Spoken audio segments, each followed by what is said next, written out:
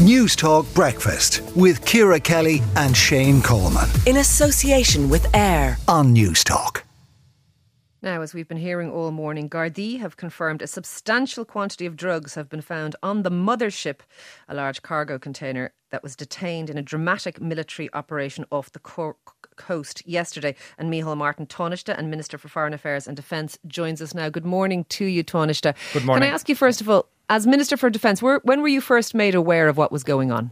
Monday morning at about 8 o'clock, around that time the Chief of Staff, Sean Clancy, would have contacted me to say that there was an operation underway, and that news in relation to it could break at any stage following that. But and that was the first, and then he would have given me regular updates until yesterday morning, when he sought authority from me and to deploy the strategic asset we have in the Army Rangers to board the vessel, the mothership vessel, with a view to preventing it from going into international waters. And so obviously, in line with the recommendation from the Chief of Staff, I would have given that authorisation. I think it's important to say that this was part of a pan-European collective intelligence operation, and it underlines the importance of cooperation on an ongoing basis, both internationally and indeed domestically, because domestically what you're witnessing here, both within the military, the Joint Defence Forces, the Air Corps, the Naval Services and the Army Rangers, all working seamlessly together.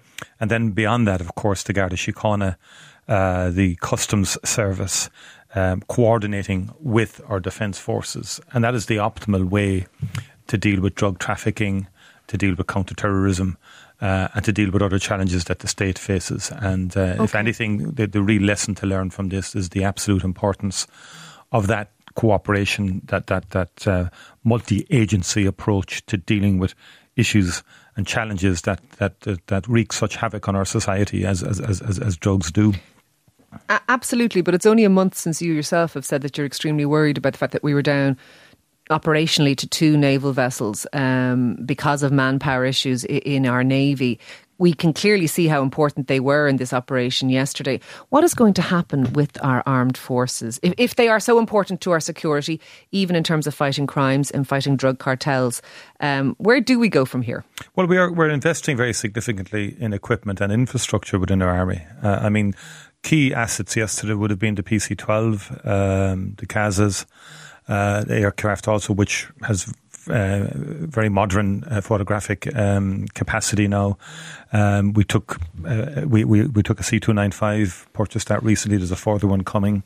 So we're significantly increasing and improving and modernising our equipment, our ships, and indeed our aircraft. And in terms of maritime surveillance, aircraft are key.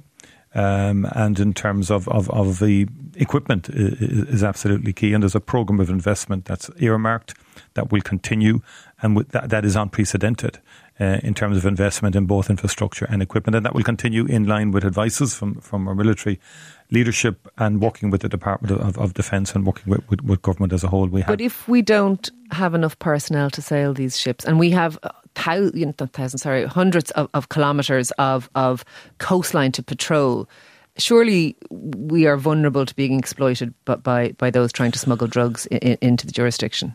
Yeah, but I think yesterday was a very successful operation. So let's not ignore it. You know, there's a tendency when we do have a successful operation like this that we almost immediately must turn to negative it, sort of make it a negative story.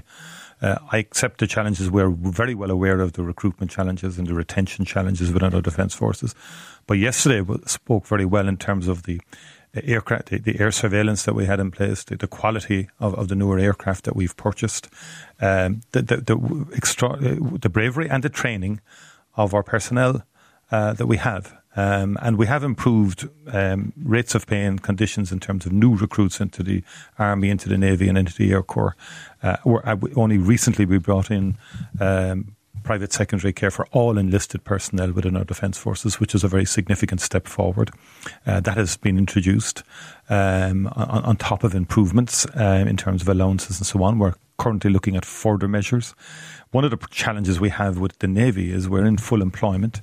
The Navy is located in Ringaskiddy. There are huge challenges where you will meet highly trained personnel are being incentivised out by bigger companies with significant resources to poach our personnel. That is a reality that we are grappling with right now.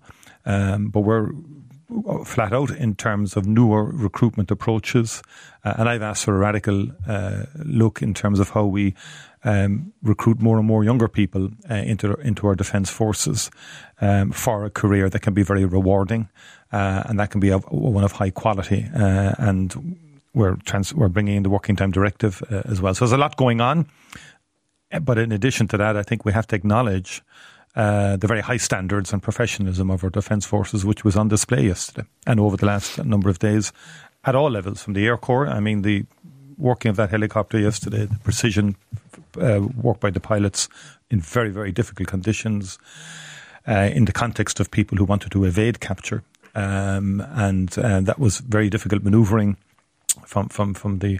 by our pilots, and also then in the context of the Army Rangers themselves going on board the ship. So I commend their bravery. We thank them for their commitment and for their work. We will work at governmental level to continue to invest in equipment, to invest in infrastructure, and to invest in personnel within our defence forces. Those things are important, Tánaiste, but can I ask you just one question before we move on? With regard to what happened off the coast of Wexford and the coast of Cork in the last 2 days, the Wexford trawler ran aground and the Cork container vessel had put out emergency calls saying that there was somebody injured and saying that their engines then had ceased. If they hadn't gotten into difficulty, would we still have had these seizures? Yes. So it wasn't down to accidental This was, as I said earlier, a pan-European collective security endeavour, where the mothership in particular would have been under surveillance for quite some time. And we work with colleagues across the world, across Europe in particular, in the Maritime Analysis and Operations Centre. And it's a collective exercise, and it's about intelligence, and that is the key globally. No country is an island on its own in respect of security or intelligence cooperation, so it's very, very important.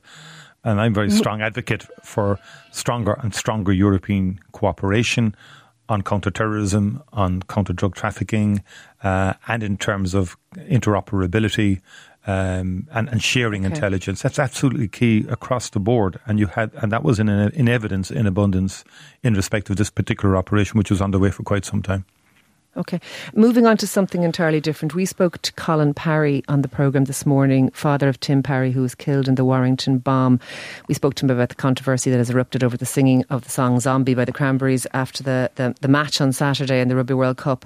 Do you have a view on the singing of Zombie, Tánaiste? Do you think that it is partitionist? Do you think that this is people overthinking? Do you think this is something that is a storm in a teacup? Or what's your position?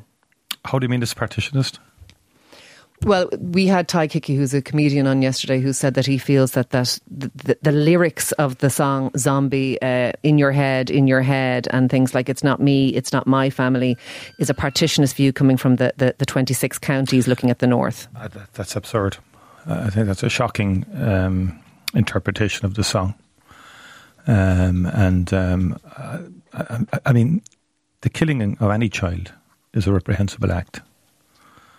Bombs that were put in the middle of streets, which resulted in the death of children, is reprehensible. And a song that reflects that, and a song that sort of captures in the moment the horror of a young songwriter who isn't looking at it from any sort of political context other than the inhumanity of the act. That's a song of the time. And it's a song that deserves to be sung. I just do not understand why anybody would try to undermine the lyrics of that song. And, I've read a lot about the subject. When I said the subject, about what happened over the 30 years of violence in Northern Ireland, and the Say Nothing book by Patrick Radden O'Keefe. Just read that and read about Brendan Hughes, a bomber at the time and a member of the Provisional Army, saying, we never meant to kill anybody during Bloody Friday. When you put bombs in streets, you kill people. No point in blaming police afterwards about warnings and all the rest of it. You plant a bomb in the street, you're bombing children, you're bombing innocent civilians, and there were too many innocent civilians and too many children unnecessarily and immorally murdered and killed as a result of those bombs.